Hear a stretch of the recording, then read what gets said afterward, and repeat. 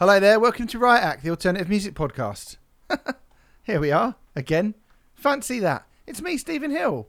How you doing? Hope you're good. Hey, Renfrey. Renfrey Deadman's here as well. Hello. Hey, Renfrey. How's it going? What about that for an upbeat opening? Oh, it's very upbeat for you. Yeah, I like it. Yeah. So, what do you reckon of that? Turn over a new leaf, haven't I? Yeah, good. I'm pleased to hear it. Are you well, Steve? I'm all right, thanks, mate. Yeah, I'm pretty good. We're recording this in lovely, summery, sunny hotness, and I've been sitting out in my garden today, having a nice time, listening to music. Borrowed a puppy from my local coffee shop. They don't sell puppies, but the woman down there, she's got a puppy, and I just said I'd look after him because he was in his little pen in the coffee shop. In his little pen? He has a little. Well, yeah, you can't have a dog running around a restaurant, can you? Well, no, but yeah, okay, all right. So I took him, and I've had a lovely afternoon. Sort of 2 days on the trot with a puppy. That's good. Is that why you're so happy? I think it is. Yeah, called Loki. Loki. What, as in Lowkey or Loki? I think Loki. Like the one from Batman or Spider-Man or whatever it is. So we'll get tweets. We'll get tweets. No, we won't. No, none of our listeners care about that shit, do they?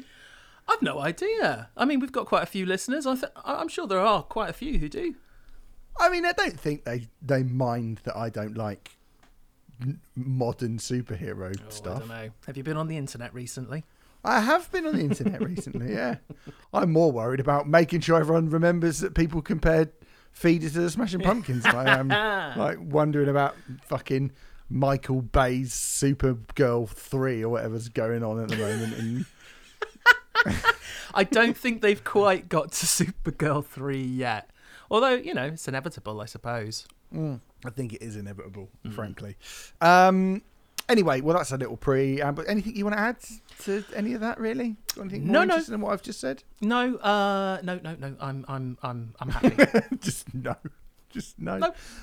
Good. All good. Anyway, listen, there's plenty of news that has happened that we're going to be diving into this week. Plenty of quite amusing things have happened and interesting things have happened. I mean, actually, when I say amusing, other than I look at what it is, I feel like a bit of an arsehole now because it's not really that amusing. But there's been a couple of amusing and nice things, and there's also been some pretty fucking horrible things as well. So we'll get into that in a little bit. And we're going to be talking about new albums from Kendrick Lamar, Spice and Cave-In. Although not in that order. I don't know why I put Spice in front of Cave-In because that's normally I do it in the order that we do it in. But no, I didn't this time. I can redo that for you. Kendrick Lamar, Cave-In and Spice. Yeah. There we go. Bit of expertise here on this side of the table. Yeah.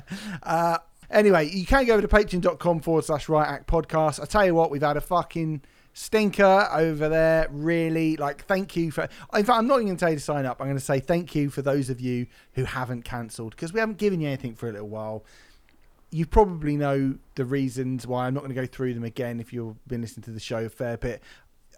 I will say as well, we were going to do the special Prodigy with Merlin, and because of what happened with Trevor last week from Black Dahlia Murder, it kind of scuppered it right in the middle, which is fair enough. And then Merlin's now moving house, so we can't do it with him either. So we might actually just me and you do it over the next couple of days, I think, Renfrey. I think we haven't actually discussed this, but live meeting on the podcast. You're privy to this, you listening? Go on. We're probably going to record it early next week, aren't we? And when I say early, I mean like first thing next week. So first thing next week. Certainly we will make sure it's out by at some point next week. Yeah. And I've got busy kind of few days. I think I'm going to see My Chemical Romance on Saturday. Oh yeah. Seeing all the people tweeting about that, fuck me, people are going mad for that. People are well excited about it. I mean, they're excited. Good. I'm glad. Yeah, I'm glad they're excited. I mean, I'm mostly going to see Placebo. I'm not going to fucking lie. I'm more excited about seeing Placebo than I am seeing My Chemical Romance because I've looked at their set list. Not enough 3 Cheers in there for me, frankly, but I'll talk about that on the show next week. Is that right? Okay. Yeah, I'll talk about that on the show next week. I think I might go and see the Pet Shop Boys while I'm up in London. I might go and see the Pet Shop Boys on Sunday. Very nice. And where are they playing? The O2. Oh. But I tell you what, getting straight into reviews, Renfrey. Okay. I bought myself 2 tickets to see Kendrick Lamar in November. Have you? And that is where we begin, isn't it? Yeah, because I thought I'm umming and ahhing about buying Pet Shop Boys tickets, but ain't no umming and ahhing when it comes to seeing Kendrick Lamar, particularly in the aftermath of this. This came out last week. If you're interested in it, chances are you probably already listened to it. Chances are you've heard it. Chances are you've read quite a few reviews about it. We are throwing our 2 pence into the ring with Mr. Morale and the Big Steppers, the fifth full-length studio album from the Californian rap superstar, the follow-up to 2017's Damn. To be fair, it is a studio-length album if a studio happened to be multiple miles long, because it's quite an epic record, this, isn't it? Double album. Yeah, it's a double album. Yeah, it's a double album, although...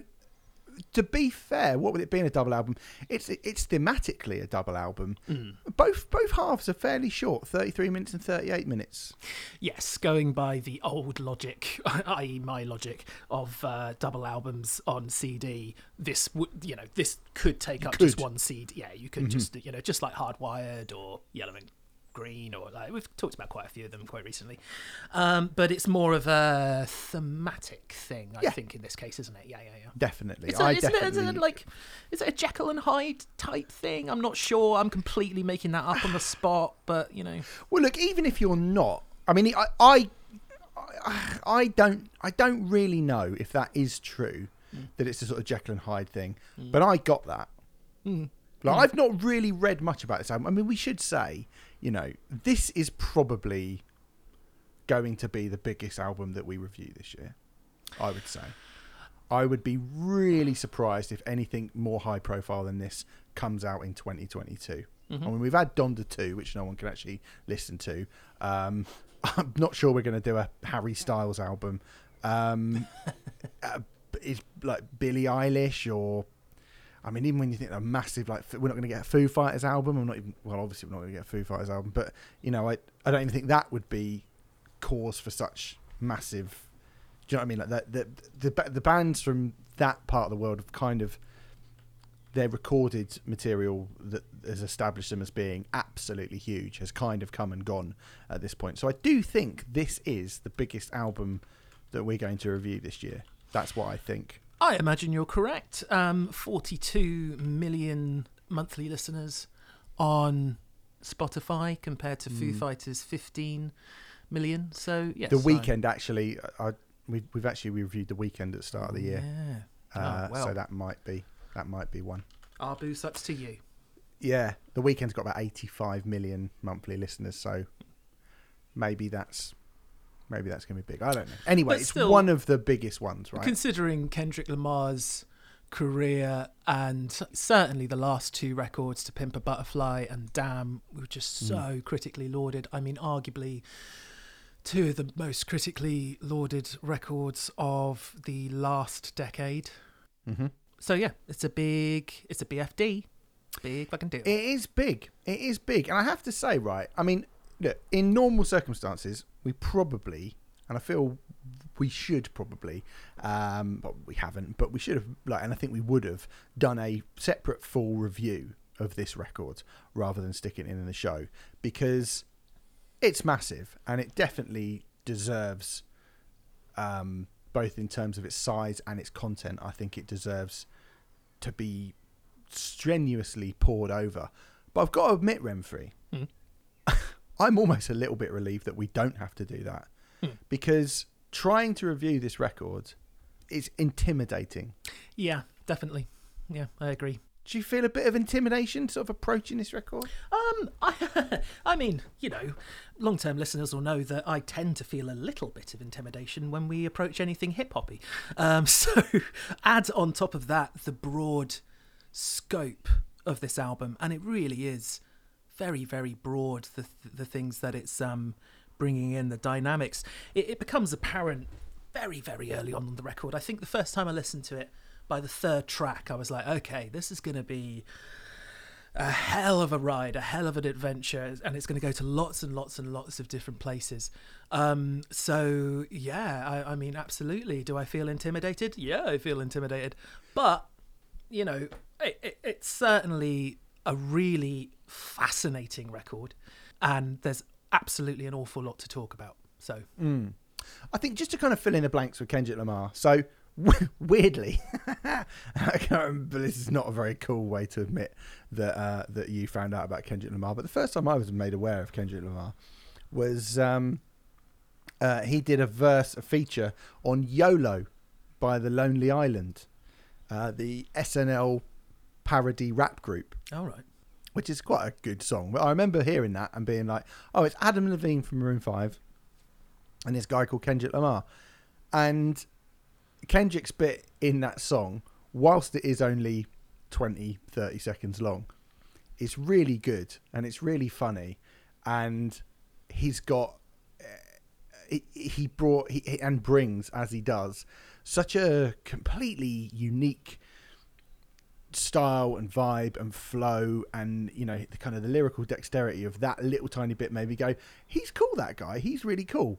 And then not really thinking about him that much until To Pimp a Butterfly came along, and seeing people going absolutely fucking bananas for that record, like absolutely bananas. Like that album, I think, has a shout for being the most critically lauded record of the 2010s.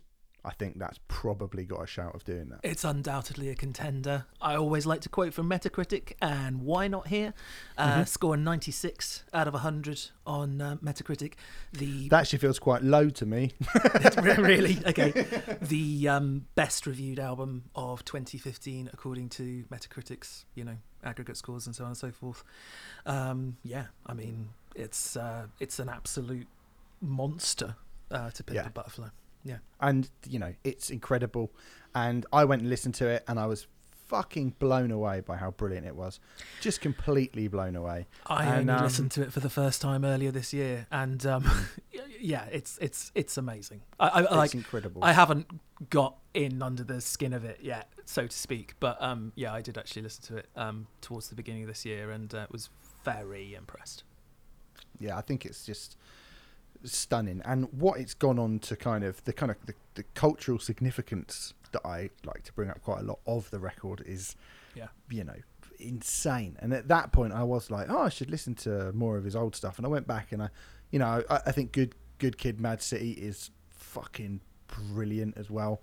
Damn, I like, by Kendrick Lamar's standards, I don't think I like Damn quite as much as his other records, I've got to be honest. Okay. But I do think it is still a brilliant album by anyone's standards, a decent album by Kendrick Lamar's standards. And, at this point and at that point and going on, he's headlining Glastonbury this year. He is a fucking superstar, this guy. Yeah. Like, he is an absolute fucking superstar. He feels like the sort of dominant, definitive artist of the moment, I think, personally. I can see that. Yeah. And, it's been a funny few years for him, I think. And, there's been, obviously, during the pandemic, I think that he was due to kind of play shows whilst the pandemic was coming. I don't know if maybe that's stopped this record from coming out, but it's been a fairly big gap in time. 2017, and there's obviously the Black Panther soundtrack as well, which is pretty good. And then, but really we're looking at 5 years between studio albums. So again, the anticipation of this record is massive. Well, as he says on the very first song, United in Grief, 1,855 days since he last released an album. So yeah.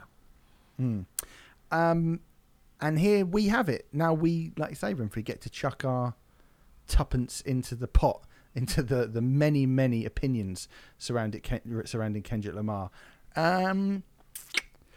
I don't know whether to start sort of broadly or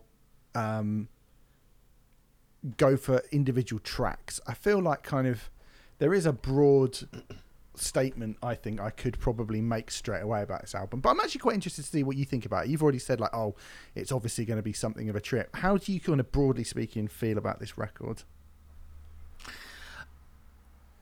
Broadly speaking, I think it's incredibly interesting, experimental, very personal piece of work. And I think I think the majority of it is really fantastic. Like, I really, really do. Don't worry, I'm not going to review the reviews, but I will say that I've seen a fair few reviews which have said that like there isn't a single like duff track on the record. I wouldn't personally agree with that, but I will also admit right now that that might be down more to taste than anything else.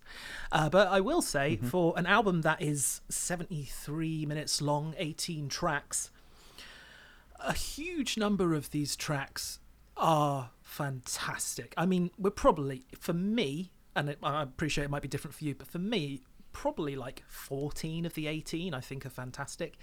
And something which I've been kind of nervous to express this opinion on hip hop before, but I've heard a lot of people who really do know their hip hop say it, so I feel more confident in saying it now. I quite often feel like a lot of hip hop albums have these moments of genius which are just absolutely fantastic, but then there's quite a lot of filler, you know?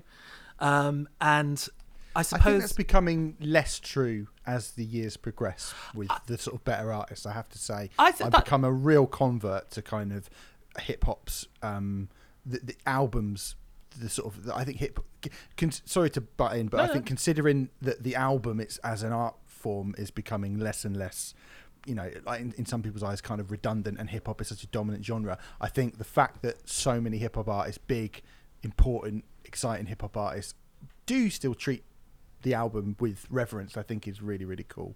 To say, I certainly think it's obvious that Kendrick Lamar does. I mean, you may disagree with this, especially based on the fact that the review was far more your take on it was far more positive. But that Pusha T album, for my money, had a few flashes of absolute genius, and then, I mean, to call the rest filler is harsh, but it's a drop off, definitely. But big drop offs, and I think. Certainly considering the length of this album, it's remarkably, you know, I do think there are drop-offs on this record personally, but it's remarkably strong throughout, particularly its second half, in my opinion. For my money, the second disc, quote unquote, is better than the first. But I suppose that's getting into it, isn't it? I mean, that was, I love, I mean, the sheer amount of piano work on this record. Piano is not an album that I associate with hip hop all that much, and probably one of the main bar vocals, obviously, probably the main instrument on this album is piano, and I love that. I love the way it sounds. There are points where it goes into kind of Oliver Arnold's kind of territory, but albeit with Kendrick Lamar rapping over the top, and there are some just things like that which I know, you know, when it comes to this genre, I'm no expert, but I haven't heard much of that kind of thing happening. I'm not suggesting that this is the first, you know, Kendrick Lamar's the first artist ever to do it, but it's certainly a really cool sound. But there's loads more on it. I mean, there's sort of you've got kind of 80s Vangelis style things. You've got these really aggressive fights almost set to music and stuff. It's a fascinating record, undoubtedly. So I don't know if you remember this, but I remember this. Do you remember when, because you probably are too young actually thinking about it, but I am very young. You are very young. Do you remember when Michael Jackson brought Bad out? Probably don't, do you? I mean, I think I was 3. Okay, right. Because I was only 8 when it came out, to be fair. Right. So it's not like I was reading Q when I was 8 or anything, right? But, I mean, so I don't remember it actually coming out. But I remember the singles being on, and, you know, I remember seeing the posters. I remember seeing Michael Jackson on TV and stuff at the time. And there was this sense when, around that period, where you just went, well, he's just better than everyone else, isn't he, this guy? In every single solitary respect, he's just the absolute fucking main man, this geezer. He's got the fucking lot, and he's backing it all up with the way that it looks and it sounds, and I know it's a completely different thing, but that's sort of how I feel about this record. I sort of listen to this record and I think, you're taking a piss out of us, mate, because this is a mainstream hip-hop artist. This is the biggest artist, possibly one of the... comfortably, he's going to be in the top 3 biggest artists that we cover on this podcast all year. Like, no fucking doubt about it. Unless like Led Zeppelin get back together and release an album or something like that. Do you know what I mean? Like, this guy is huge. And 45 million Spotify, whatever, headlining Glastonbury, millions of streams, it's going to be number 1 all across the world. He is massive. He's a fucking superstar. And for him to release a double album of such depth, right? I think like you would expect it to sound incredible. I'm not even going to give it that much like of a pat on the back for the production being good, because the production should be good. Do you know what I mean? To serve these songs, to serve this idea, and with the amount of money and the amount of time and effort and the amount of people who aren't going to like, the production should be good. The fact that the production is fucking incredible, the sound design, the collages of sound, those piano bits, how good they sound, how varied it is, how kind of how the mood of the music switches with the intention of what he's speaking about in all those songs. I kind of expect that. Like, I'm impressed by that, obviously, and I think you deserve credit for that, but that is the almost like the least credit you should get for this record. I'm going to give a quick interjection, just because I think the production on 90% of this record is amazing. There are a few times where I go, this doesn't make it bad production, but there are a few times where I go, well, that's not the choice that I would have made. But sure. I'm interested to know the examples of what that would be, to be honest. N95. Oh, really? I think it has this second track. It has this it's going for this kind of bassy, propulsive thing, and to me, I mean, maybe it's just down to the sonic sphere that I usually listen in. Christ, that was one of the wankiest things I've ever said. But there's quite a lot of competition for that as well. But to me, it felt really tinny and weak. And, I'm going to say I think it's a choice rather than it being quote-unquote bad production. Ain't a choice I would have made. But it feels really tinny and weak to me. And I was listening to it on Tidal as well, with their kind of options for, like, master. I suspected that the production for this record would be amazing, and I went to the trouble of signing up to a free trial for Tidal so that I could listen to it in the highest quality possible. And for my money, like I say, I'm not going to say the production is bad. It's just, it ain't the choice that I would have made. Okay, I see. I mean, that never occurred to me at all. And I think, so that's like one song out of the 18, though, right? I mean, again, I suppose it comes down to choices, but there are a few songs that affect a kind of, I'm not going to say R&B, but more mellow vibe. I think like kind of like low liquid funk, lo-fi R&B thing. I think that's clearly a thing that's on the record. Yeah, I don't think that's a bad thing to say. So let's try and find an example. Let's back this up, rent-free. Silent Hill, I think, is so... I mean, Silent Hill may even be my least favourite song on the album. It does come after a run of 4 incredible songs, I have to say. But it felt... This isn't on the money, but it felt a little bit mid-2000s 50 Centy. I mean, again, it just felt really weak and a bit... I mean, I would call Silent Hill. I really like that song, to be fair. Really? Okay. But again, it's probably a taste thing more than it is anything else. I can see why you wouldn't like that song, or you wouldn't be as keen on that song. Yeah, it's got a bit of... it's got a bit of that to it.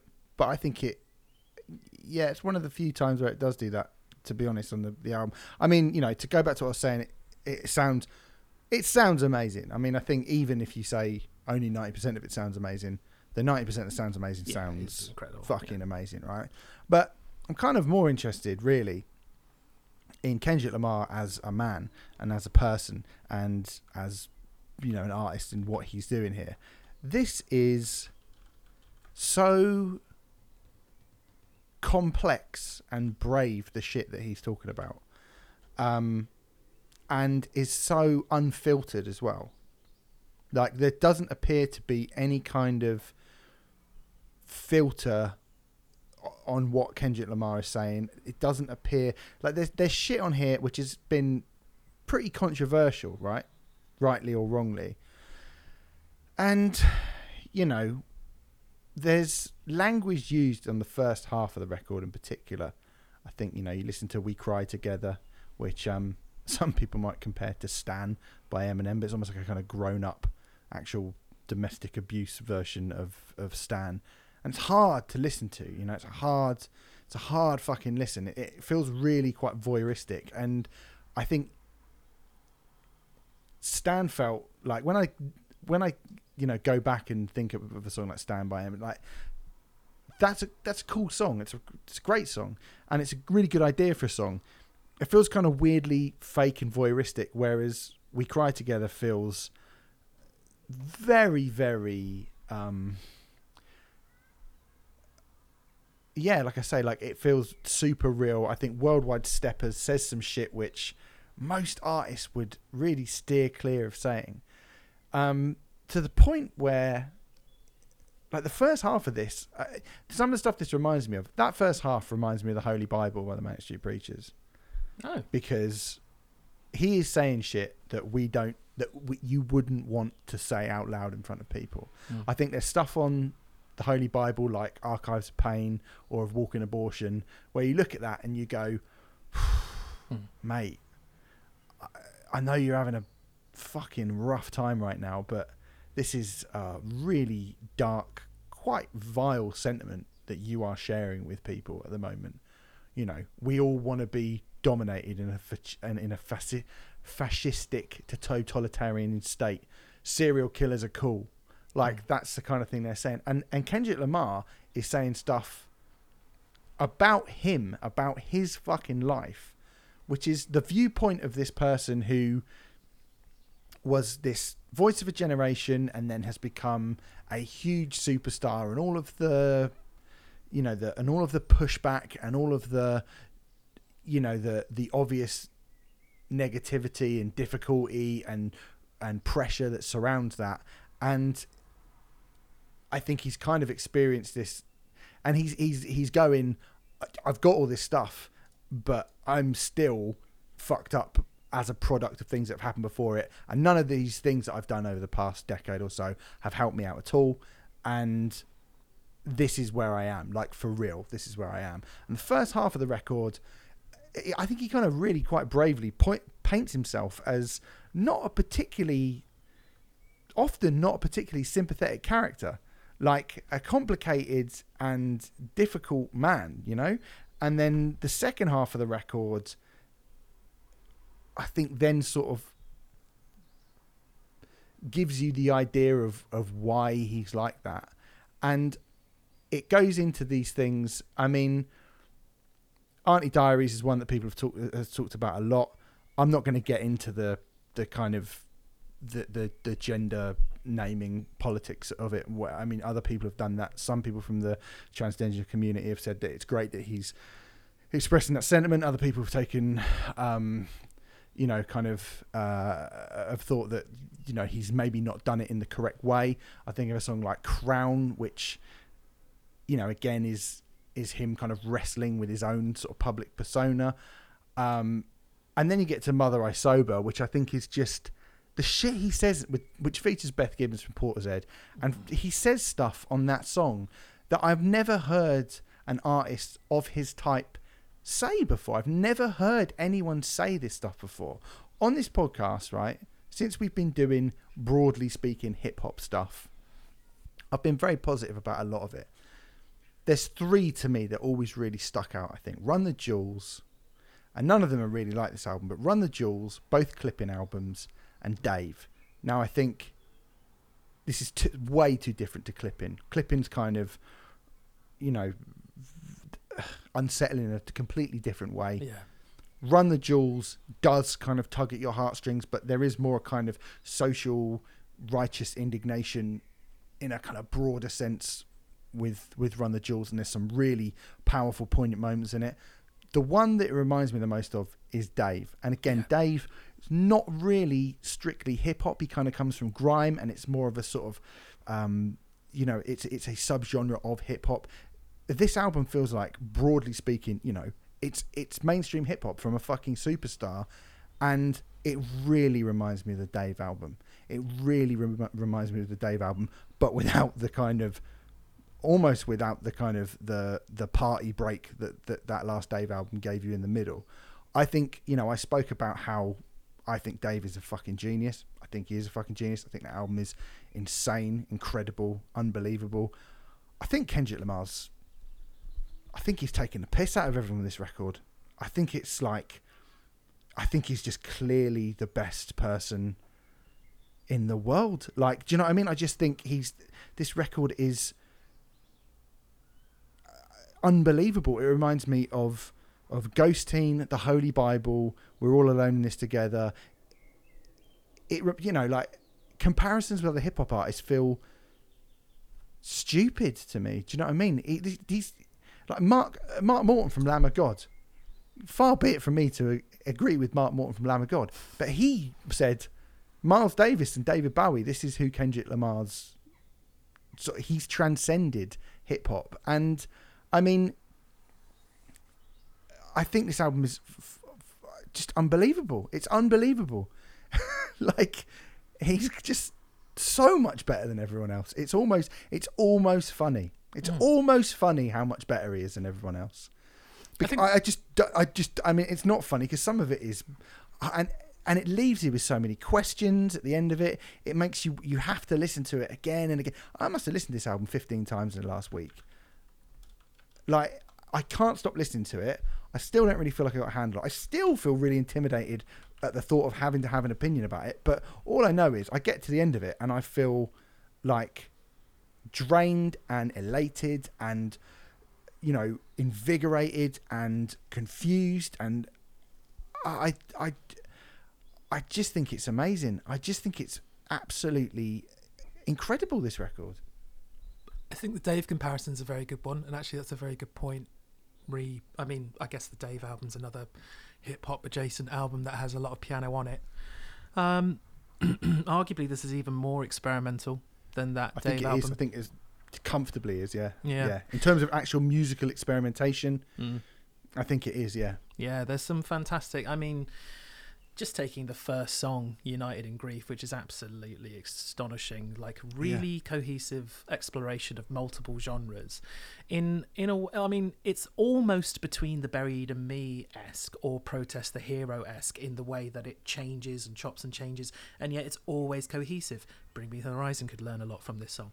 It's an amazing way to start the album. That gorgeous piano over what sounds like almost like a sped up trip hop beat. And I love that I Grieve Different hook. Like, so good. One of the best tracks on the album. It's not my absolute number one favourite, but amazing way to start. Surely we've got the same number one, right? Surely. Well, okay, let's go straight to that. For me, it is Crown. Oh, okay. So we haven't. I mean, Crown is just fucking unbelievable. Very post-rock. Mate, and it is. It kind of builds. It's the litany of voices that build in that song over this beautiful piano. The backing vocals are extraordinary, and the song ends with Kendrick Lamar repeating that "I can't please everybody" line hook. He quotes Shakespeare a number of times during the song. Heavy is the head that chose to wear the crown, to whom is given much is required now, is from, I want to say Henry IV, Part 2. One of the history ones, which I'm not as familiar with, but, it's, you know better than me. It's Shakespeare. It's not The Merchant of Venice, I can tell you that. That's the only one I've done. For my money, it is the best song on the record. What's yours? Oh, Mother I Sober. Right, an extraordinary song. Yeah, Mother I Sober is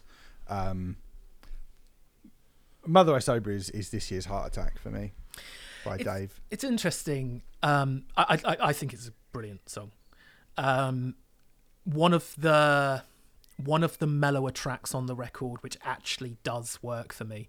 I think the fact that Portishead's Beth Gibbons is on it is kind of like, I think before I even heard it. And she is so great on that track as well. Amazing, She's so great. I think before I even heard it, I was like, yeah, I'm probably going to like that song. Very simple piano and vocal backing, but it works exceptionally well, even considering the fact that the song is 7 minutes long. It reminded me of Brothers from the Gang of Youths album. That's another one that I was sort of thinking about. I've thought about that Gang of Youths album a lot whilst listening to this, to be honest. Yeah, it reminded me of that, and I think that's because it's a very, very long, very, very simple song, which is very narratively driven, and yet you are so entranced by the narrative that it doesn't feel long. It certainly doesn't outstay its welcome, even though it's a very simple, repeated piano motif for the most part over almost 7 minutes. I guess, once again, this is probably a taste thing rather than an objective thing. Brothers is, for me, affects me more than this does, but also it's not a competition or anything like that. But I think it certainly gave off that vibe to me, and it is absolutely amazing and definitely one of the best songs on the album, undoubtedly. I mean, look, for me, I think I've said to you privately, and I don't want to fucking ruin our end of year list or anything, but you're going to ruin our end of year list again, aren't you? Is this going to be fucked up again?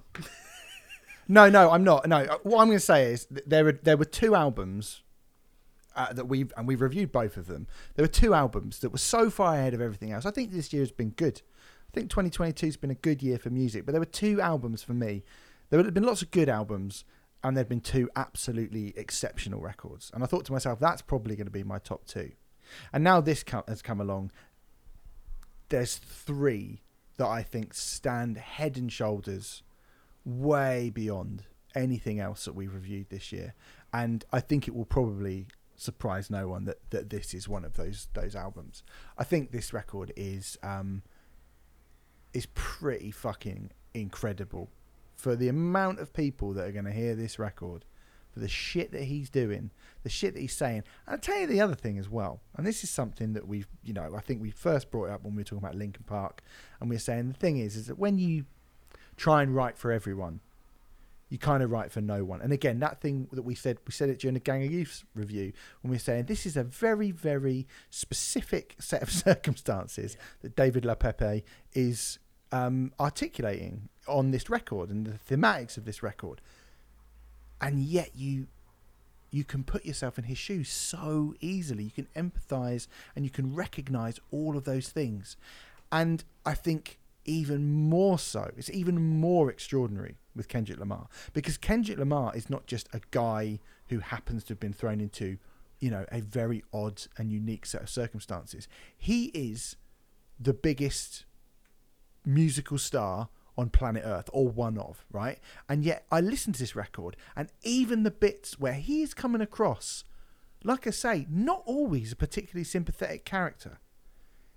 He has a way with tonality and how he chooses his words, how he kind of the nuance within his lyrics, how he expresses himself, just little kind of inflections in his voice where you feel like you are listening to this record from a sort of first person perspective. And I am nothing like Kendrick Lamar. I could not be further away from being able to empathise with what Kendrick Lamar has been through in the last 7 years, right? Could be me. Yeah, I mean, it could be you. Yeah, or the last 5 years. But yet you sit there and you go, oh, I know where we are, and I get what you're saying, and I understand it. And it took a couple of listens, particularly on some of the more kind of brasher, more kind of violent sounding material. There's quite a lot of violent imagery on the first half of this record that it's not always a nice place to be in, but yet you're always there with him. I just feel like I was always like, okay. And I feel like, again, I'm not going into it too much, but the people that have been a bit like, oh, you shouldn't have said that, or you shouldn't have done that, I always felt like, no, I'm still with him. I'm always with him, no matter where he goes. And he said some things that you do go, fucking hell, mate. But I'm kind of always there with him. And I'm kind of like, okay, I get the nuance. I understand the perspective. I get why you feel like that. And I think for someone who, I like Beyonce, but I don't empathize with Beyonce. I don't go, oh, I know what it's like to be Beyonce. When I listen to Lemonade, I don't go, oh yeah, I feel that. Do you know what I mean? I don't. Like, you just go, I can see why, it would be weird that you multi-millionaire diva getting cheated on by a younger woman with your, rap mogul husband. I can see it probably was hard for you. But I don't actually sit in those shoes, whereas he puts you in those shoes. I think he's a fucking genius, this geezer. When I talk about Kanye West to you and you go, I'm not really sure. And I'm like, there have been times. Kanye West has done it. Like, he's reinvented hip hop a bunch of times. And when he's great, he's a genius. At this point, it becomes very, very difficult to defend Kanye West. But and particularly when you listen to this, you go, you could be doing this. You could be this guy because he's the best. This is astonishing, this record. It's fucking mad. It's mad how good this record is. I've got nothing else to say. It's a fantastic record. I mean, like I say, there are things on it that I don't like. I do think it's too long. I think it could have been shortened probably by about 4 tracks. And I don't think it's perfect by any stretch of the imagination. However, in terms of what I'm going to broadly term commercial hip-hop, which obviously is not something that I tend to be into at all, really. It's astonishing just how much of this record I think is really fantastic and genuinely quite experimental and unusual. And even that's across the majority of the record, even the interludes. There's that interlude to Savior, I think it is, which has this looping piano thing which gradually speeds up. I mean, that sounds like the sort of thing that John Adams or Steve Reich would do, That's not a typical... Yeah, he's not fucking around with making things easy or obvious, I think there's some extraordinary stuff on this record. I mean, God, I'm a little bit worried about you saying you could empathize with everything on this album, because there are definitely things which I absolutely do not, and absolutely draw the line at. But I do think that he explores some really fascinating issues. I mean, Father Time, for example, talking about toxic masculinity and how it's passed on from generation to generation. We talked about that recently. That's what I mean. He's setting... Do you not think he's like going, I am fallible, we are all fallible, I think this somewhere... this is why it reminds me of the Holy Bible. Because you get a song like Of Walking Abortion on the Holy Bible, and, that's quite a nasty sentiment behind that song. But it's presented in a way which is like... Maybe not haven't we all had these thoughts, but it is saying that, like, everybody is fallible and will let themselves be manipulated by people who are seen to be more powerful and and actually that's kind of easy for that to happen sometimes. And I think on this album, like Worldwide Steppers, I know people have talked about Worldwide Steppers, like people said, that's racist. But I don't struggle with it at all. I don't. I think you listen to that and that is him going, look at me being a cunt because of the institutionalized racism that I have seen throughout my life has fucked me up to the point where it's turning me into a bad person. Yeah, I do think it has that. I do think it has that as well. And I think that that's a nuance that could easily be missed from Worldwide Steppers. The first couple of times I heard it, I'll hold my hands up and say I probably did miss that nuance. I do get it now, and I did see that. But I mean, I don't know. There are just like... It's hard, and it's quite an ugly song. Like, do you know what I mean? Like, the sentiment is whatever you either will or won't excuse it. It's presented in quite a violently ugly way. Like, do you know what I mean? It's an aggressively nasty, quite a nasty song, and it puts you in a nasty place. But I think that's definitely by design. Definitely by design. Undoubtedly it's by design, and undoubtedly there are songs on this record that are designed to push buttons, and often, you know, particularly in the commercial hip hop landscape. I mean, it feels weird to call this a commercial hip hop album, but then obviously, I mean, it's not really. It's so He's a commercially successful artist. Only from a musical point of view, because like I said, I'm referencing fucking John Adams and Steve Reich here, but certainly it goes to places far beyond what you'd normally expect in this realm, and he does push things, and I think normally when that side of hip hop pushes things, I don't think it's full of nuance. I'm obviously speaking incredibly generally here, to be very clear, but I often don't think it's like intelligently put across or anything like that, and I can't say that with this album. So I certainly think, I mean, you know, for an album of this type, yeah, it is. I mean, the only one I can think of is Dave that even stands close to it, really. That is the only, in terms of records that we've done within this sort of broad realm, Dave's the only one for me that gets anywhere near it, really. Do you think, I mean, the way you're talking about it, do you think it's perfect? Do you think it's like, you know, 18 tracks? Like, is it not too long or anything like that? Like, really? I do. I would give this 10 out of 10, yeah. Wow. Okay. I would undoubtedly give this maybe a 9, just because probably wouldn't be allowed to give it a 10. What I'm saying is, again, I'm going to fucking, you know, I'll put my neck on the chopping block. This is a classic, and people will be talking about this record 50 years from now. That's what I think. I can believe that, absolutely. I mean, for my money, you know, don't really like applying scores to things. It'd be a high 8 for me. Okay. But that's still really good. It is still really good. Know, yeah, really, it's still really good. I mean, presumably, I mean, obviously we've only had it a week. This or To Pimp a Butterfly?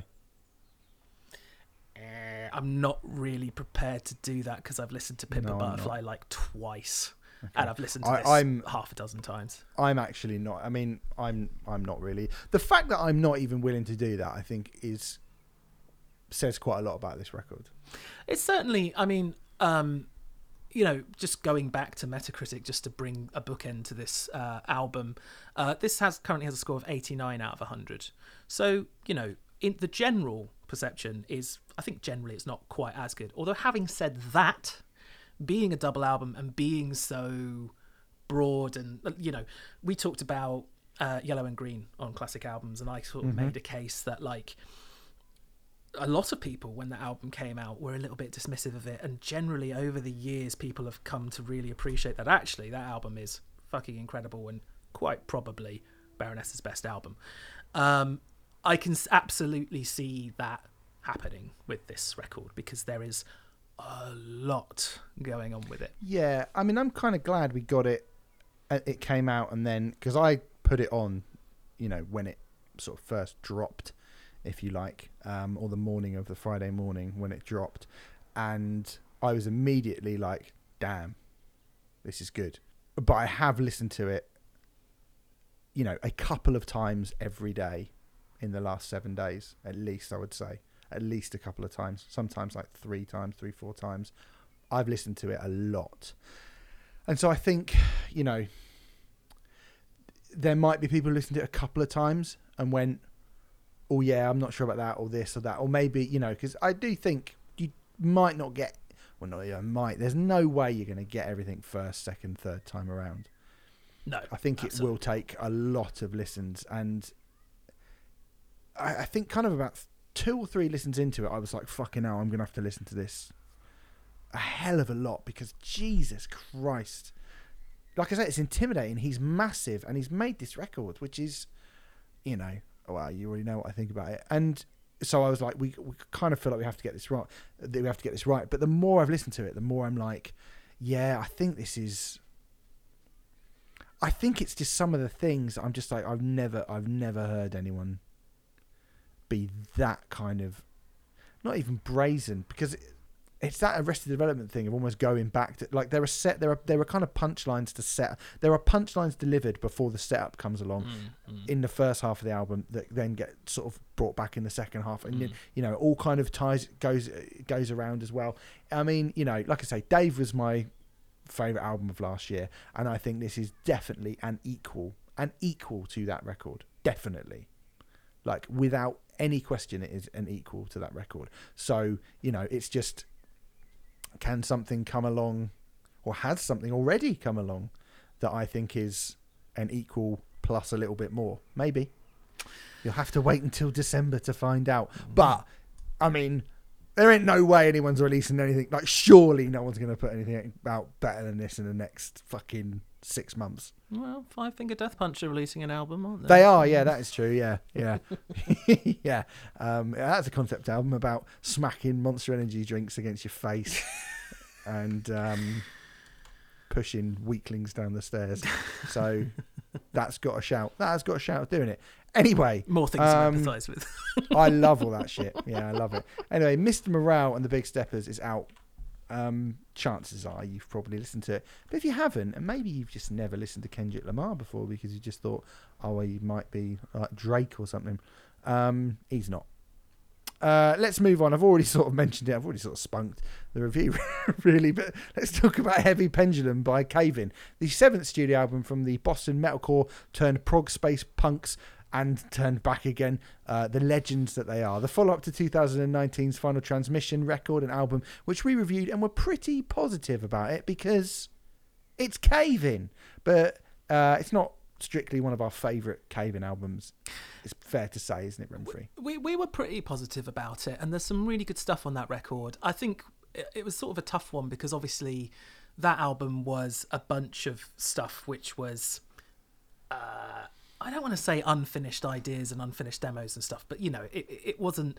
I mean, I've noticed that a lot of the press materials are saying that this is the first Cave-In studio album in the last 10 years. I was like, oh right, so you're kind of not even viewing Final Transmission as a, like, quote unquote proper album or whatever.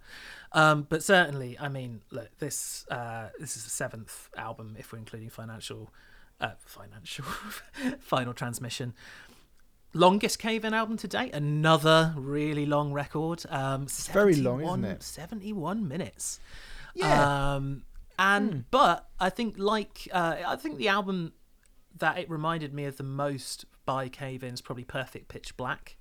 Yes. Although the reason, which is a fucking brilliant record, although I say that mainly because Perfect Pitch Black. Thank you. It felt like it was kind of like looking back on Cave-In's whole career and trying to throw in as many elements from it in as possible. And I kind of feel like Heavy Pendulum is doing exactly the same thing. Go on. Yeah, I was going to say, I think just to kind of go back to End Transmission, I would say if we are counting it, and there's really no reason why we shouldn't count it as a proper Cave-In album. No. For me, that is... And again, the bar is high, but that is probably, not even probably, I think it's the worst Cave-In album. For me, it's the worst Cave-In album in a career full of absolutely fucking lovely, lovely, lovely records. And I would... It feels like a harsh thing to say given the circumstances it was made under, but yes, I probably would. Yeah, I mean, look, that's... The circumstances are the circumstances. But we can only talk about what is put in front of us musically. Yeah. And I think End Transmission, unfortunately, is the weakest album in Cave-In's discography. But you're looking at a discography which features fucking Jupiter, Antenna, and Until Your Heart Stops. Pretty astonishing, yeah. That's 3 fucking genre classics, absolute genre classics. I have a pretty massive lot of love for both White Silence and Perfect Pitch Black. I think both of those records are fucking excellent. I particularly love White Silence, which feels like it gets more and more weird every time I listen to it. It's insane, that record. Yeah. So the bar is really, really high with this. And I think the one thing that we sort of said last time with End Transmission is I didn't really feel like... It felt like Cave-In, but it also felt like lots of bands have sort of nicked what Cave-In have done over the years and sort of appropriated it in a myriad of different ways. You can say metalcore was kind of their idea, that kind of hardcore via melodic Swedish death metal. You know, you could say like Until Your Heart Stops was one of the first albums to go for that kind of thing, or you know, even people like Coheed and Cambria and the aforementioned Between the Buried and Me, borrowing the idea of, you know, Antenna, but Jupiter more really. And I didn't really feel like you necessarily got those particular Cave-In isms as strong. Like the aroma of Cave-In was not as pungent on End Transmission. I'm just going to correct, because you said it like 4 times now. It's Final Transmission, and I'm only saying that because we'll get someone on Twitter going, "Oh, it's not End Transmission." Yes, you're right. So I'm only doing it for that reason. Final Transmission. Yes. Someone's got an album called End Transmission. I'm pretty sure. Probably, but yeah. I think it's an At the Drive-In Greatest Hits set, I believe. That's cool. That the right? Station is non-operational, so I'm not sure if it is. Okay, forget it. I don't know then. Doesn't matter. Somebody will have. It doesn't matter, does it? But, you know, as long as this album is very long, but I do think it gives you a much stronger aroma of classic Cave-In throughout its 70-minute runtime. What a strange sentence. But I know exactly what you mean. Certainly there are, like, we have said this before, inevitably in the Cave-In specials that we did, but there is a certain type of guitar tone / riff. It's one that happens like up high on the fretboard. When Brodsky or McGrath are doing those really weird like crystal like guitar lines, you just go, well, this is Cave-In straight away. And I think, you know, that comes in straight away on New Reality. You get that Cave-In style riff. Like a couple of minutes into the song, it really becomes apparent on Bloodspiller, I think, which is at once, the riff to that is kind of at once beautiful and dissonant at the same time. It's absolutely amazing and gives that song a really spacey vibe, almost like a track from Jupiter, but even heavier, you know. And once again, similar to White Silence, I suppose, the album generally starts super heavy and then gradually gets lighter, I'm going to say. Not in theme, but certainly lighter in sonics as it goes on. I think, you know, it starts with some really heavy bangers. You've got a really cool, quite psychedelic middle section. And then it ends on, I'm not going to say strictly acoustic songs, but certainly songs that could be adapted acoustically relatively easily. And I like that ebb and flow of the record. I think that works really well. I like the fact that Cave-In tend to do that anyway, but yeah. Even Perfect I do Pitch as Black, well. actually. They do. Yeah, they do it in a kind of slightly odd way on Perfect Pitch Black. Yeah. It's probably it's more obvious on. I think it's most Silence, pronounced. isn't it? Yeah, it's most pronounced on White Silence. But I definitely, after a couple of listens, I definitely noticed that there was that kind of arc to it, to this album. Yeah. As well.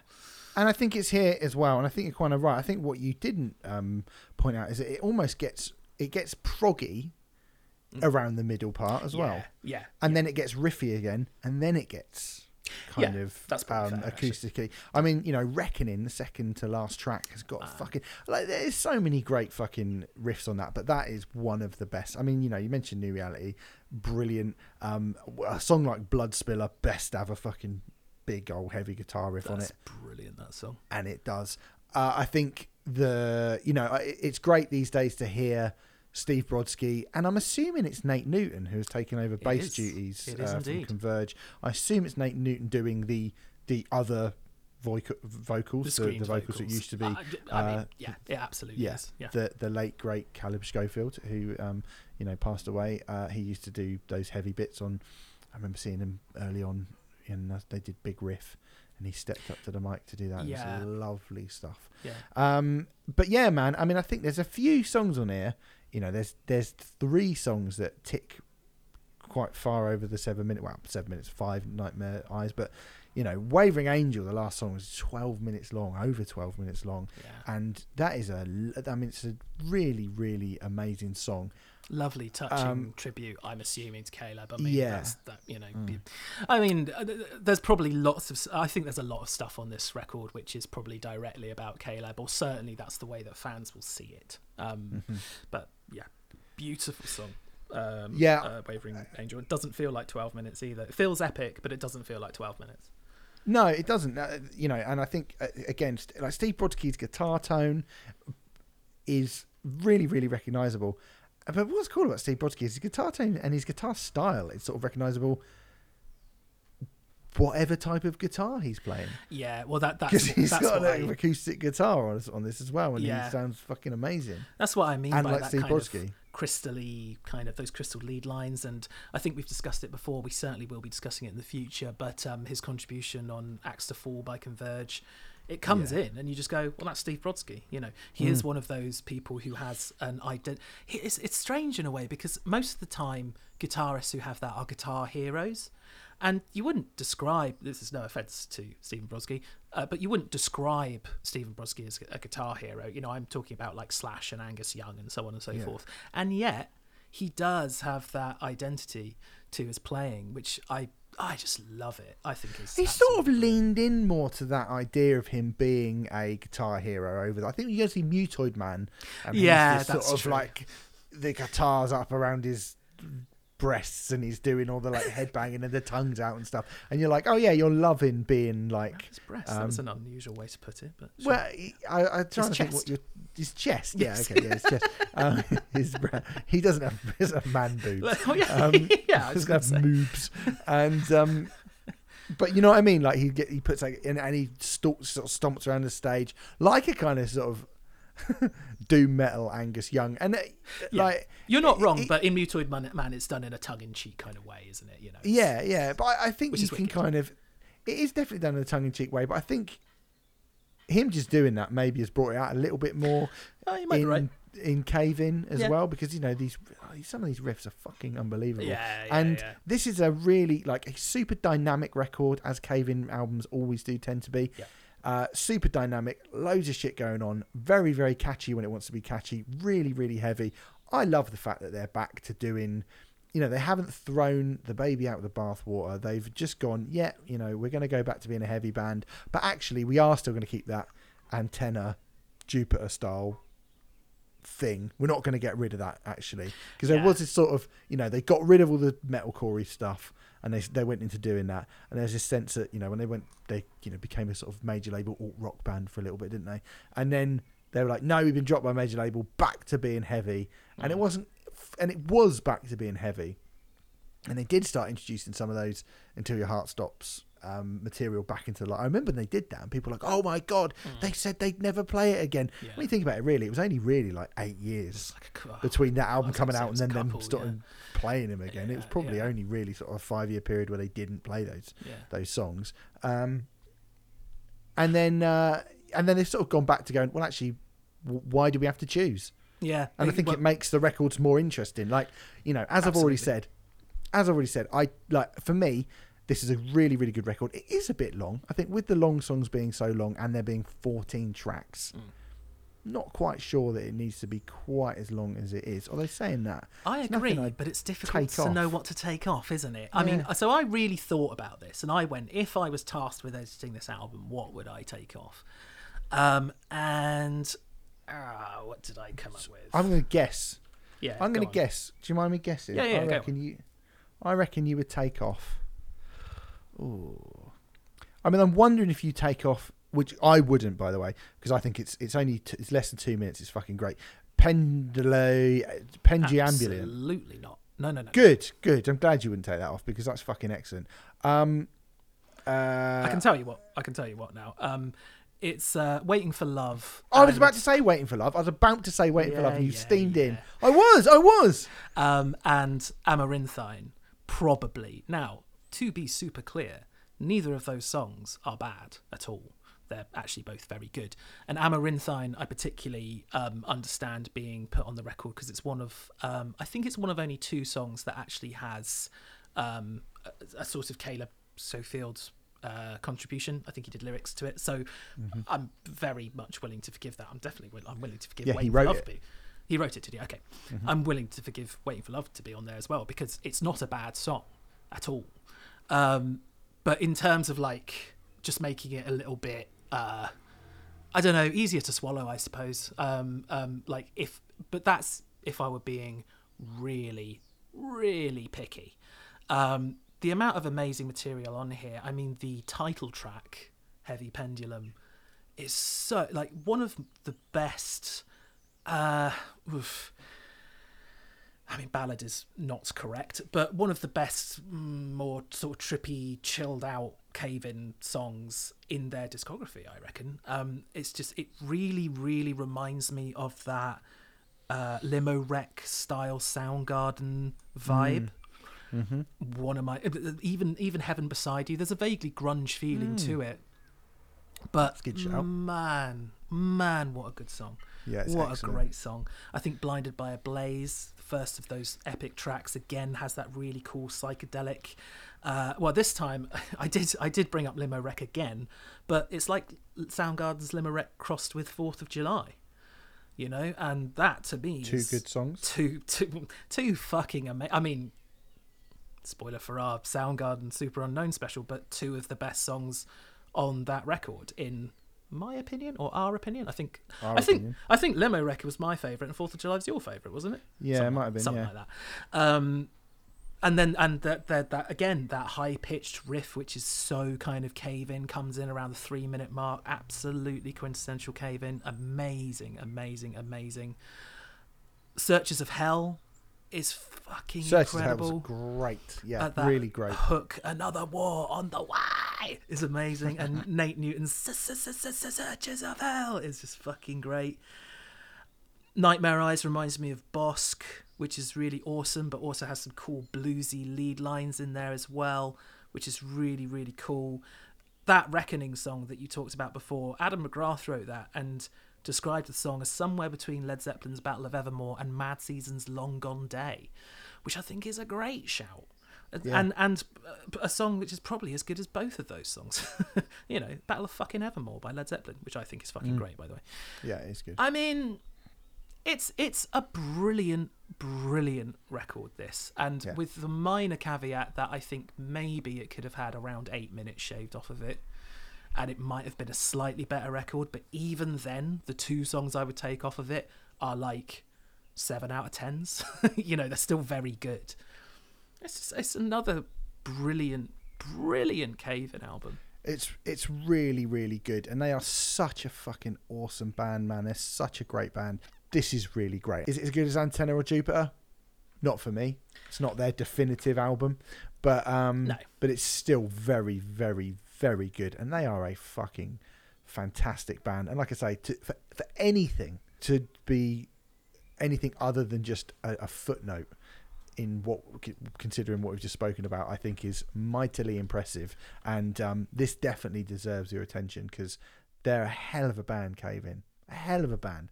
Like, so good, so consistent, so unique, so heavy when they want to be, so catchy when they want to be. They're just so awesome. So awesome. Not going to get any disagreements from me on that. So there you go. Heavy Pendulum by Cave In is out now. Let's do one more album, Viv by Spice, the second album from the alt-rock underground supergroup consisting of members of Sabertoothed Zombie and Ceremony. They had an album out in 2020, a self-titled debut album, and this is the follow-up to it. You wanted to do this, Renfrey? Give a little sort of sales pitch for these guys. Well, my podcasting, oh God, what's the word I'm looking for? Boyfriend. Yeah, my other podcasting boyfriend, Matt Hughes, told me about this band when they released that self-titled debut album, and I was super impressed with that album. Very quick, short, sharp, sort of 20-25 minute record. So I thought it'd be worth giving this one a shout to, and I think it proves to be worth talking about. I realise it's coming up against 2 very big hitters, but it's a big melodic rock record with minor inflections of post-hardcore and email, I suppose. Reminds me of stuff like Rival Schools and Joyce Manor and Basement and Tellison, all stuff that I really, really like a lot.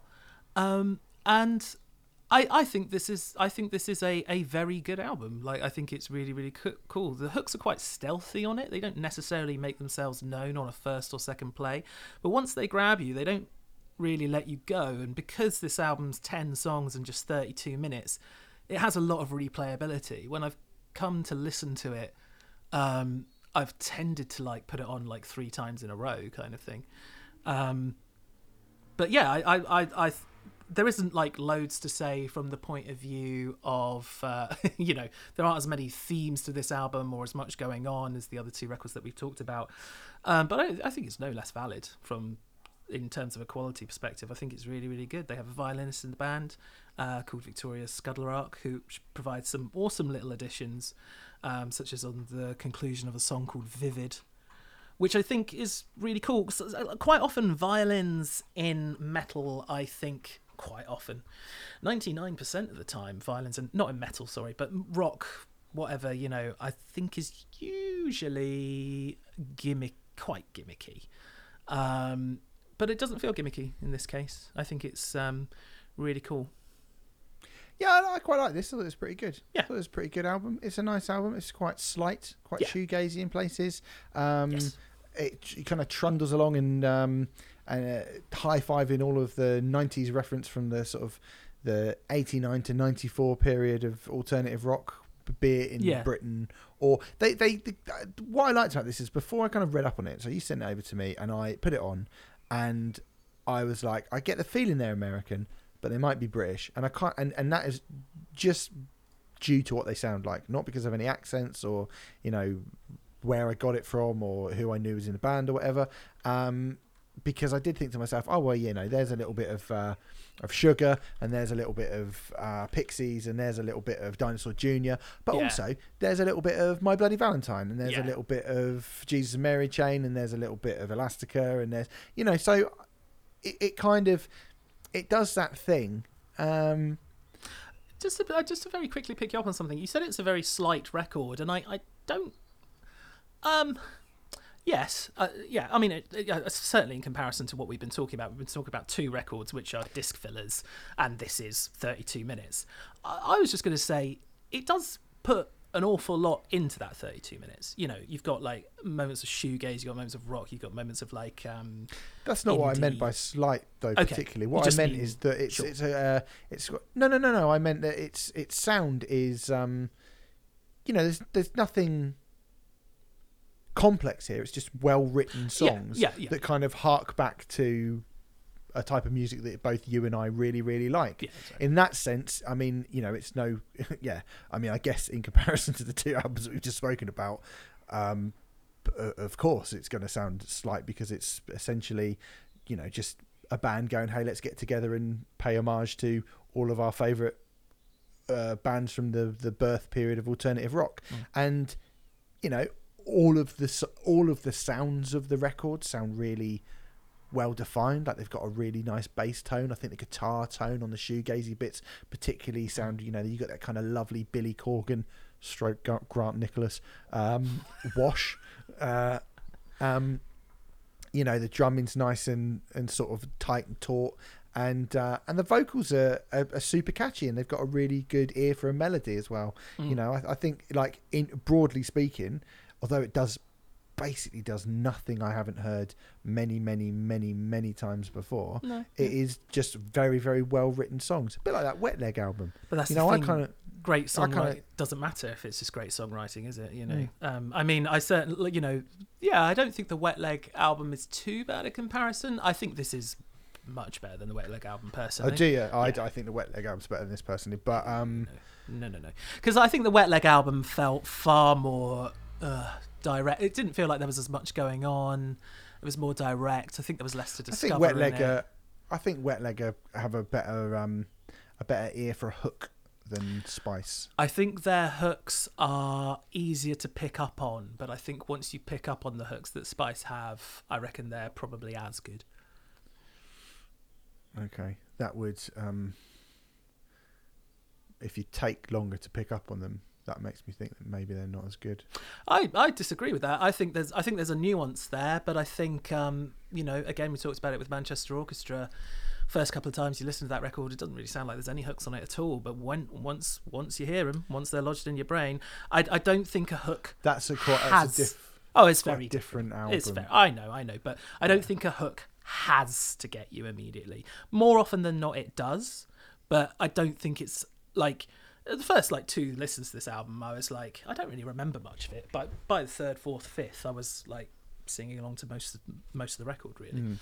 So yeah, I mean that for me would be why I would say, because I think this is sort of, it feels like a record which is designed to do that thing, and I think like it is important to kind of grab people quite quick. And I think there are other things about it that grab me. Like I thought, it's very evocative of that time. I liked it. I thought it was good. I think the only thing I'd say to that, I mean, first time I ever heard Rival Schools United by Fate, I thought it sounded like a mess, and I now would probably put it in maybe one of my top 10 records of all time.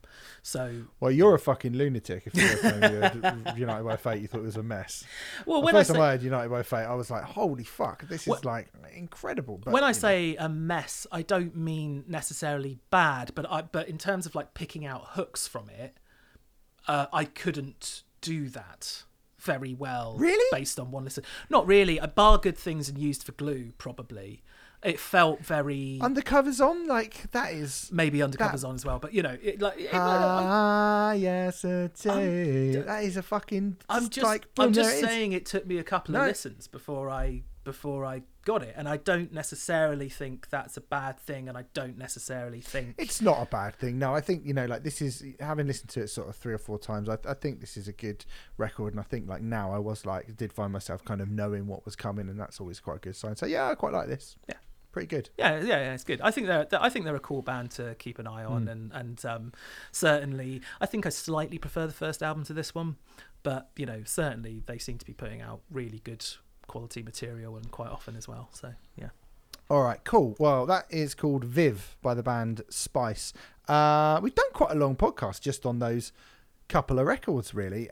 So we'll just sort of let you know what's been going on.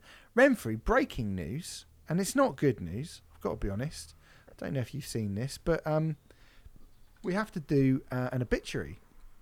Whilst this is the second podcast that this happened to, when you factor in the Prodigy one that you're probably never going to hear, but Vangelis has passed away at the age of 79. So goodness me, I mentioned him in the Kendrick Lamar interview. You literally just mentioned him, as we have mentioned a lot over the last couple of years, due to just how fucking massively influential his work, particularly on the score for Blade Runner, but then also, he did the Chariots of Fire score as well. Huge.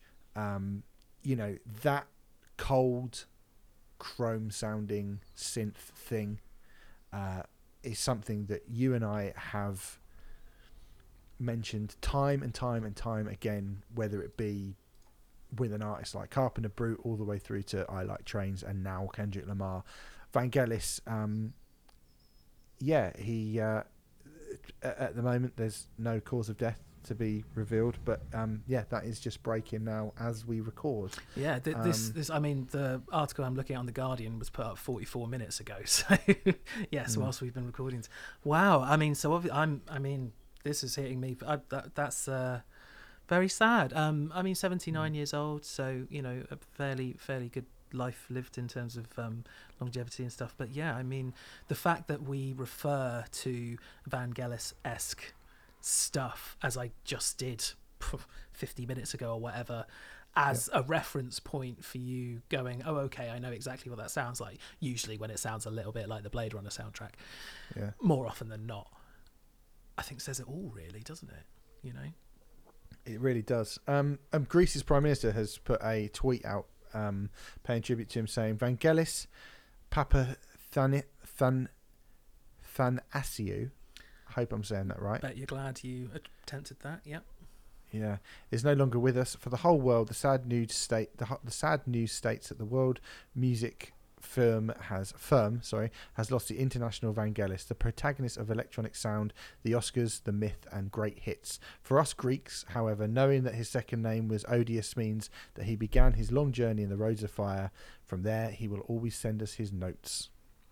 Because obviously he was Greek. That is just breaking now, and you're quite right to say what you said. He has become shorthand for robotic sounding, synth driven soundscapes. Yeah. Even though that wasn't everything that he did, I think it is the Blade Runner soundtrack, isn't it?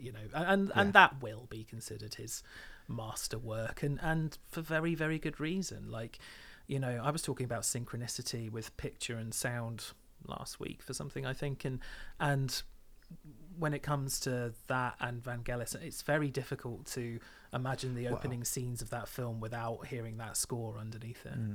Well, Chariots of Fire. Surely Chariots of Fire is the big one that people would be like, oh, I know that song. Yeah. Do you know what I mean? I know that piece of music. So yeah, R.I.P. Vangelis. I'm sure we will continue to reference him over and over and over again. You sent me this one. I thought was quite interesting. Eddie Van Halen left $1 million as a donation to US Music Education Organization.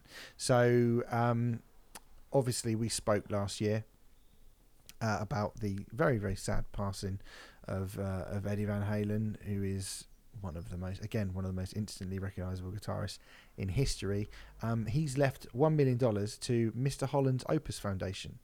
Probably, if you know that name, you probably know the Richard Dreyfuss film Mr. Holland's Opus. You seen that? Yes, which I love that film. I think that's a great film, isn't it? It's a really nice film. Yeah, Richard Dreyfuss is a fantastic actor. Yeah, I mean, Bill Murray hates him, but is that right? I didn't know. Yeah. Have you ever seen the film? What About? This is something really, because we recorded a podcast with Renfrey, or I recorded one of your podcasts, and I was talking about football. I really should have picked films. I should have picked the 3 lost great comedy films of the 90s, because What About Bob? Might have had with something Bill Murray to say then. Yeah. What About Bob? Rather than What's a Corner?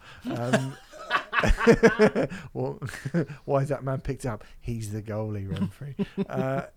But yeah, he Richard Dreyfuss and Bill Murray in What About Bob together. Have you ever seen that film? Yes, I love that film. I fucking love it so much, and he fucking hates him. Apparently, Bill Murray punched him in the face and said, "Everybody hates you," to Richard Dreyfuss because he was just being an arsehole.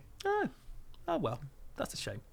But anyway, that's not got anything to do with Eddie Van Halen. What a lovely thing to do. I just thought that this was a lovely story, and the actual charity is they basically give musical instruments to school children to kind of encourage them to start playing and things like that. And I just think it's a really cool. It's a really cool charity, like a really cool idea, and it was just I thought it was a really nice, sweet thing. I don't have loads to say on it, bar isn't that nice, and isn't Eddie Van Halen a fucking lovely guy, which we have kind of gone over when he passed, but we did, just a little bit more evidence to support that. I just thought it was lovely. Yeah, a really lovely, heartwarming news. Just like this as well, Eric Clapton has COVID. Oh dear. Lovely, heartwarming news. He's had to cancel 2 shows in his current European tour after testing positive for COVID-19. He put out a statement saying Eric Clapton is unfortunately suffering from COVID, having tested positive shortly after the second concert at the Royal Albert Hall. He's been told by his medical advisors that if he were to resume travelling and perform too soon, it could substantially delay his full recovery. Eric is also anxious to avoid passing on any infection to any of his band, crew, promoters, their staff, and of course his fans. So he had to cancel shows in Zurich and Milan, and a place near Milan, but will be coming back on the 20th of May, which is actually tomorrow, as today, as if you're listening to the podcast today, it's coming out in Bologna. So get down there, guys, and cough in his face. I thought COVID wasn't real, Eric. I thought COVID wasn't real. Well, this is a bitter irony, isn't it? He should go out and be made to perform, because you say, no, I'm sorry, mate. If I was a doctor, I would have gone, sorry, mate, it says you tested positive, but I am only a mere medical professional who has worked my entire life in the medical profession. You used to be quite good at the guitar, so you probably know better than me what the best course of action is and what to do. I mean, it is a really hilarious irony. It's actually the rest of the statement is mad as well. It says, it is very frustrating that having avoided COVID throughout lockdown and throughout the period when travel restrictions have been in place, Eric should have succumbed to COVID at this point in time. But we very much hope that he will be sufficiently recovered by the end of the week to be able to perform the remainder of the planned performances. Yeah, he didn't get COVID during lockdown. Because he was in lockdown. You fucking idiot! What a fucking stupid thing! Yeah. Oh, I don't get it. Why he's got it now? It's mad, isn't it? It's mad that. I just want to justify, just in case lawyers get involved and stuff like that. Eric Clapton hasn't denied the existence of the COVID-19 disease virus. It's a virus, isn't it? But he has expressed anti-vax sentiment. Yeah, he said that vaccination could be forms of mass formation hypnosis. I've got a couple of quotes from him here. He said, when was this? This was May last year, so roughly a year ago, almost to the day, actually. He said, I took the first jab of AstraZeneca and straight away had severe reactions which lasted 10 days. I recovered eventually and was told it would be 12 weeks before the second one. About 6 weeks later, I was offered and took the second AstraZeneca shot, but with a little more knowledge of the dangers. Needless to say, the reactions were disastrous. My hands and feet were either frozen, numb or burning, and pretty much useless for 2 weeks. I feared I would never play again. I suffer with peripheral neuropathy and should have never gone near the needle. But the propaganda said the vaccine was safe for everyone. I don't think the quote-unquote propaganda has ever said that the vaccine is safe for everyone, has it? It's kind of said it's going to be safe in 99. It's like that, Mr. Muscle kills 99.9% of bacteria, and they have to say that as like a legal thing because you can never kill 100%. It's like, well, for 99% of people, it's going to be fine. But I don't recall any health institution ever saying, oh yeah, 100% is absolutely fine.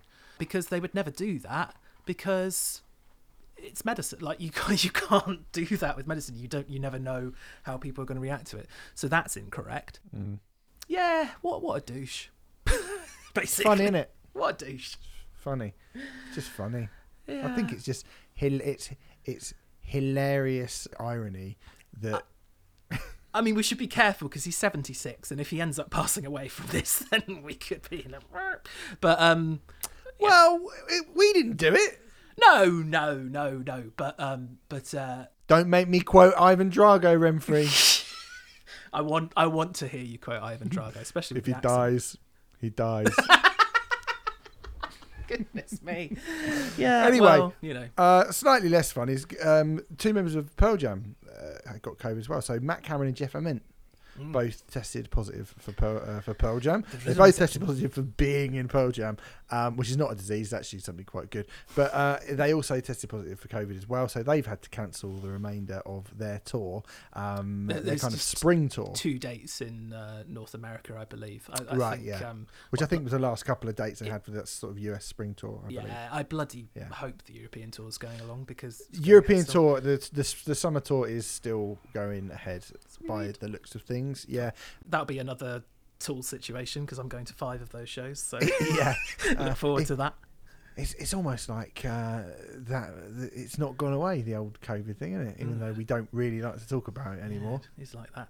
Oh, the silver lining in that piece of news, and I didn't say I was going to talk about this, but just very quickly, on May the 16th. They decided that they could just about get away with doing stuff without Matt Cameron because they had Josh Knudsen. Well, yes, that was the right, Dave Crewson, who was the first ever drummer for Pearl Jam, come back on the stool and play, I think, 9 out of the 11 songs from 10, which, that's number one. And yeah, I mean, it must have been an amazing...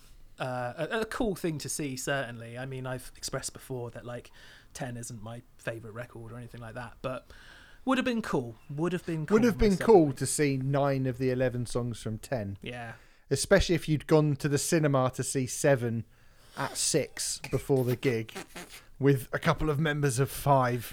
Oh, you're giving me a headache. Yes. Before going to the gig. Come on. Can you do 3? 3 is the magic number. Yeah, the 3 songs played just very quickly. 3 songs. Fucking hell, you're confused. Fuck you. Fuck you. The 9 songs played. Once, Why Go, Even Flow, Garden, Black, and then Jeremy, Deep, and Alive. And they also chucked in State of Love and Trust with Dave Cruz on as well, because that's a 10 B-side. Very nice. Lovely stuff. Happy days. Good. The trial of the attacks, the 2015 attacks of the Bataclan in Paris are taking place at the moment. And Jesse Hughes of the Eagles of Death Metal actually testified this week. And he said some rather odd things. He's a slightly odd gentleman, but one of the things that people picked up on that he said is that he said, of the attackers, I pray today for them and for their souls that the light of our Lord shines on them. I would like to conclude with one word from singer Ozzy Osbourne: you can't kill rock and roll, you can't kill rock and roll. I don't know if he needed to say, that last bit, but Jesse Hughes, over the last sort of, since that happened, I mean, obviously there was the initial outpouring of sort of love for Eagles of Death Metal and and what they'd been through, and they got quite the boost, didn't they, to their career initially when that happened. They got a very high slot at Reading, got nominated for Best International Band at the Brits, which, let's be honest, they never would have, that wouldn't have happened previously. And then Jesse Hughes started saying things in the aftermath of that regarding gun ownership and various different things. I think we sort of touched that on before at the time. Sort of redneck sentiments kind of thing. Yeah, I mean, to sort of boil it down to a sentence like that, then yeah, it's probably fair. Yeah. But I mean, I think the sort of reaction to Jesse Hughes now it feels like it's like, he's still I feel like that is, I mean, obviously to go, I feel like that's ruined his life. Of course it is mentally going to scar you for a long time. And yeah, but people don't seem to have a lot of sympathy for this guy who went through that just for saying a few pretty controversial and things that they might not agree with. And yet here he is saying stuff like, he said, I'm a Christian and everyone can be lost and everyone needs to find their way, and most of the gentlemen in there do, so I forgive them and I hope they find the peace of God themselves. And I was always sort of led to believe, whether you're religious or not, that sentiment of finding forgiveness in you. I'm speaking to another Jesse Leach from Killswitch Engage, and I asked him about, he's a Christian. He said one of the hardest things to do, but the thing that you must do, is to find kind of love and forgiveness for your enemies. And he's like, if you can do that, he's like, that is the kind of core to making, the world a better place. And he didn't quite say it like that, but he said, I think it's really, really important to find empathy and forgiveness towards people that you are morally opposed to. Which is obviously a cornerstone of the Christian faith as well. I mean, it's hardly an idea which is unique to the Christian faith, but that is quite a large tenet of it, isn't it? Yeah. And I used to think that was quite a kind of like a kind of liberal idea as well, but I don't feel like maybe it's not so much anymore. So I sort of brought it in because I was like, well, for whatever Jesse Hughes has said, he's clearly been mentally traumatized by this thing. I think people should kind of remember that he went through that, and yet he's getting up and saying that stuff as well. I actually think he comes out rather well from saying that. I think, I mean, I do actually think there is, I want to be a little bit careful with my words. I think there's something to, this might be too strong a word, but maybe admire in that. Certainly, if I were in his position, I have no idea, but I can't imagine that I would be willing to forgive the people who caused that attack. Well, I mean, I don't know. Loads of people that I haven't forgiven for stuff which is massively trivial in comparison to I'm that. Fucking furious that you've been comparing Feeder to the Smashing Pumpkins. I mean, you know, I'm going to get on Twitter about that later. You trust me. Like everyone else did. Just in the you 90s, wait. I know. But you know, I think. I mean, we shouldn't be facetious when we're talking about this stuff. But you know, like, I do think there is something quite extraordinary in that. In being able to do that, and I'm not sure that I could do that myself. And I do generally think, like, I don't know, long term, I have to have a level of admiration for that. At the same time, I can kind of understand why people would be like, how on earth could you do that, or anything like that. But yeah, I don't know. It's a tricky one, isn't it? I mean, this feels very much above our pay grade in lots of ways. I understand why we're talking about it, but like, yeah, it's crazy. I'm sure there's lots of. I mean, I just don't really look at them anymore. I'm sure there's a lot of opinions on the internet which are very black or white. You know, very strongly. I haven't seen any about this. I just saw it and I thought, yeah, that's good for him. Because he should. Well, like, you know, that's what you would aim for, whether he means it or not. I mean, you know, it might just be something you say, but you know, that is the sort of thing that you should aim for. And I can't do it. I can't sit here and go like, oh yeah, I do that. I want to do it, and I've done it for a lot of people, but there are some other people in the world that, you know, I'm just like, no, fuck you. I'll hold that grudge forever. And they've never done anything as bad as what he went through. So yeah, you know, there are people in my life who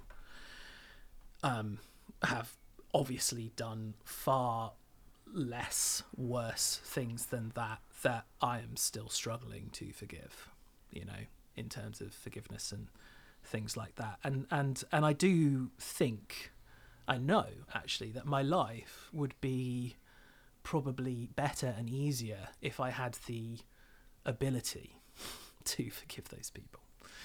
But right now I don't. So I mean, I genuinely think that broadly it is a good thing, but it's also kind of a weird one as well. I mean, just because you forgive someone doesn't mean that you're, you know, saying that what they did is okay.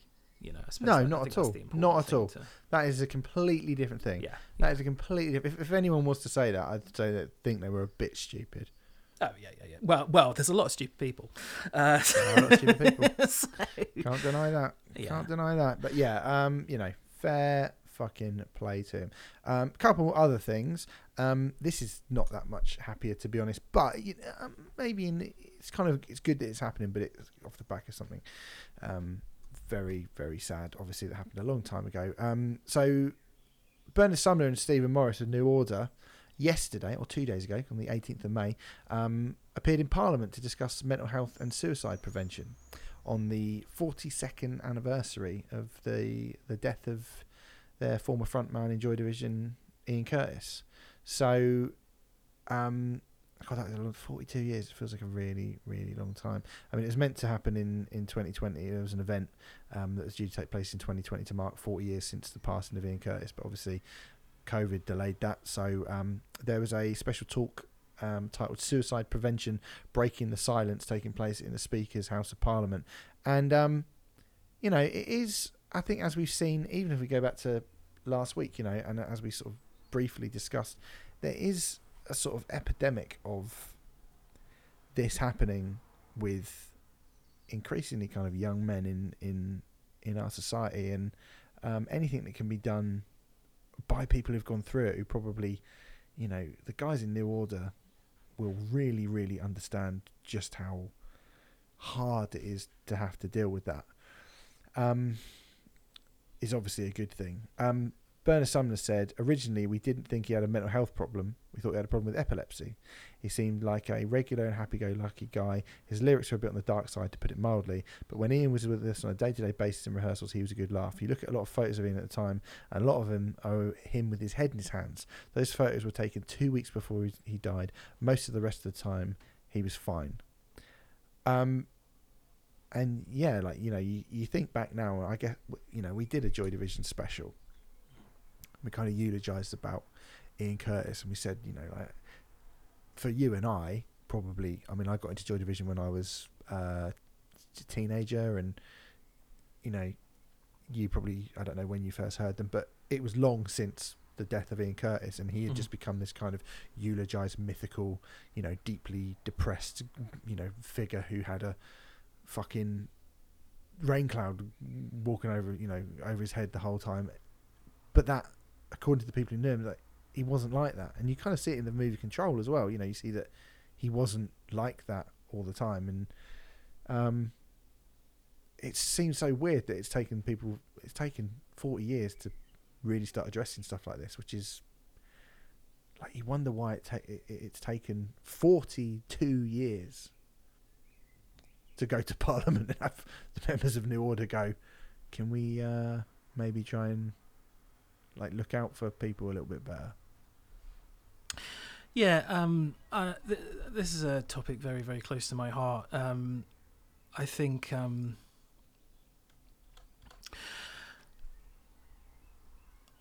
on waiting lists at the moment on the NHS for counselling, and they are, you know, they're very, very long. And I've had all sorts of issues getting counselling. A couple of years ago, I tried to get bereavement counselling, and was asked to put on a list, and there was an administrative error, which basically meant that they had said they'd put me on a list, but I wasn't on a list, and I didn't find out about it for about a year and a half, because I was told, you know, often the waiting lists for this kind of care is around 18 months. I mean, that is at the moment in England, certainly, that is the kind of wait. And if you're going through crisis, there's actually a quote from Bernard Sumner in the notes of his speech where he says, you hear tales of the 18-month long waiting list. You can't go on a waiting list if you're thinking of killing yourself. That's ludicrous. That's what he took from it. Yeah. I mean, if you're in a state of crisis and you can't, you need help straight away. You know, you need help straight away. And obviously, you know, as everyone in this country, when speaking about the NHS, says, wonderful institution, we absolutely love it, blah blah blah.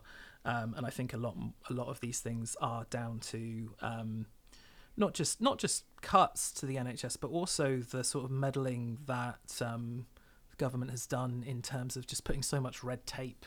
The people who I know who work for the NHS actually say that more than anything, and I don't want to like express this as the, you know, expert opinion or anything like that, but more than anything, the NHS needs restructuring rather than just having money thrown at it, because you know, there are some governments recently who have put so much administrative bollocks into it that ends up taking up a lot of their time that they could be using to treat patients. It's a real travesty, and it is enormously difficult to ask for help when you're in a state like that, as it is, because it's embarrassing. It's embarrassing. You feel isolated. You feel alone. You don't feel like anyone knows what you're going through. And as a result, even just asking for help is a monumental mountain to climb. And then when you get presented with people telling you that it could be over a year before anyone will be able to see you, it's such a letdown, because the institutions that are there, that are meant to be there to help people, you just feel failed by them. And I don't want to say that the NHS is failing people. I don't want that taken out of context or anything like that. That's not what I'm saying. I think the people, you know, I think it's people higher up who are failing people, but it is a monumental issue, especially for men. Actually, in our age group, it's actually kind of like, I think it's 25 to 40. It's the biggest killer of men under the age of 45 in the country. Yeah, you know. I mean, if you go to the NME website, they've got the whole kind of story of this on there. There's a big interview with Bernard Sumner on there, with really interesting stuff that he says, like kind of echoing a lot of the stuff that you've spoken about, and talking about, you know, societies. I guess we're sort of set up a society to be, I mean, he called schools, he says schools need to have less emphasis on being exam factories and focus more on people's individual needs, which is something that I'd absolutely agree with. Yep. And, you know, it's a lot of really, really interesting stuff on there about it, and, you know, and very important stuff. And, you know, like I've spoken about New Order and Joy Division a lot since we've been doing this podcast. I think that's at least 2 Joy Division you know, we've done 2 Joy Division albums and 1 New Order album that we've spoken about before, but I've mentioned I think you gave me a New Order on Trade-Off. Technique. Yeah. And yeah, I mean, you know, they're a band and a group of people who I massively admire, and it's just something else I think is, you know, that I'm obviously in total agreement and, you know, admiration for them doing this. It's just a shame that, you know, it took them 42 years to get into Parliament to actually be able to discuss these sort of things, you know, and I think that says quite a lot, really, doesn't it? I do want to share one good piece of news regarding this. I'm just taking this directly from The Guardian. In 2020, okay, it's not going to sound like good news initially, but please wait for me to finish. In 2020, 5,224 suicides were recorded, 3/4 of which were by males. The suicide rate is markedly lower now than it was in the early 80s, when Curtis died, when there were around 14 suicides for every 100,000 people. So, you know, giving the full perspective, obviously that's good news that it's gone down, but 5,224, you know, it's still too much, basically. It's a lot. You know, it's a real lot. Anyway, last thing I was going to talk about, this fucking guy, Billy McFarland. You might know their name if you watch the Fire Festival documentary. There's a little segment on the show, Where Are They Now? In prison, although he's actually been let out fucking early, this geezer. So Billy McFarland is the founder of the Fire Festival. The Fire Festival, which became that massive Netflix smash hit thing in, when would it have been? Like early 2019? I think people went kind of crazy for the documentary because... I thought 2017. I thought the documentary came out during COVID, but yeah, sorry, during lockdown. But maybe yeah. Something maybe it did. I don't think it was lockdown because I remember watching it in my old flat in London. Oh, okay. So I don't think it was during lockdown. But obviously the festival itself, we all knew what a fuck up it was when it happened in 2017. He pleaded guilty to multiple counts of fraud and was sentenced to a 6-year jail term. He spent 6 months of his sentence alone in solitary confinement. Which can't be fun, to be fair. Which can't be fun, being stuck with just yourself. And when you're as much of a dick as that guy. Yeah.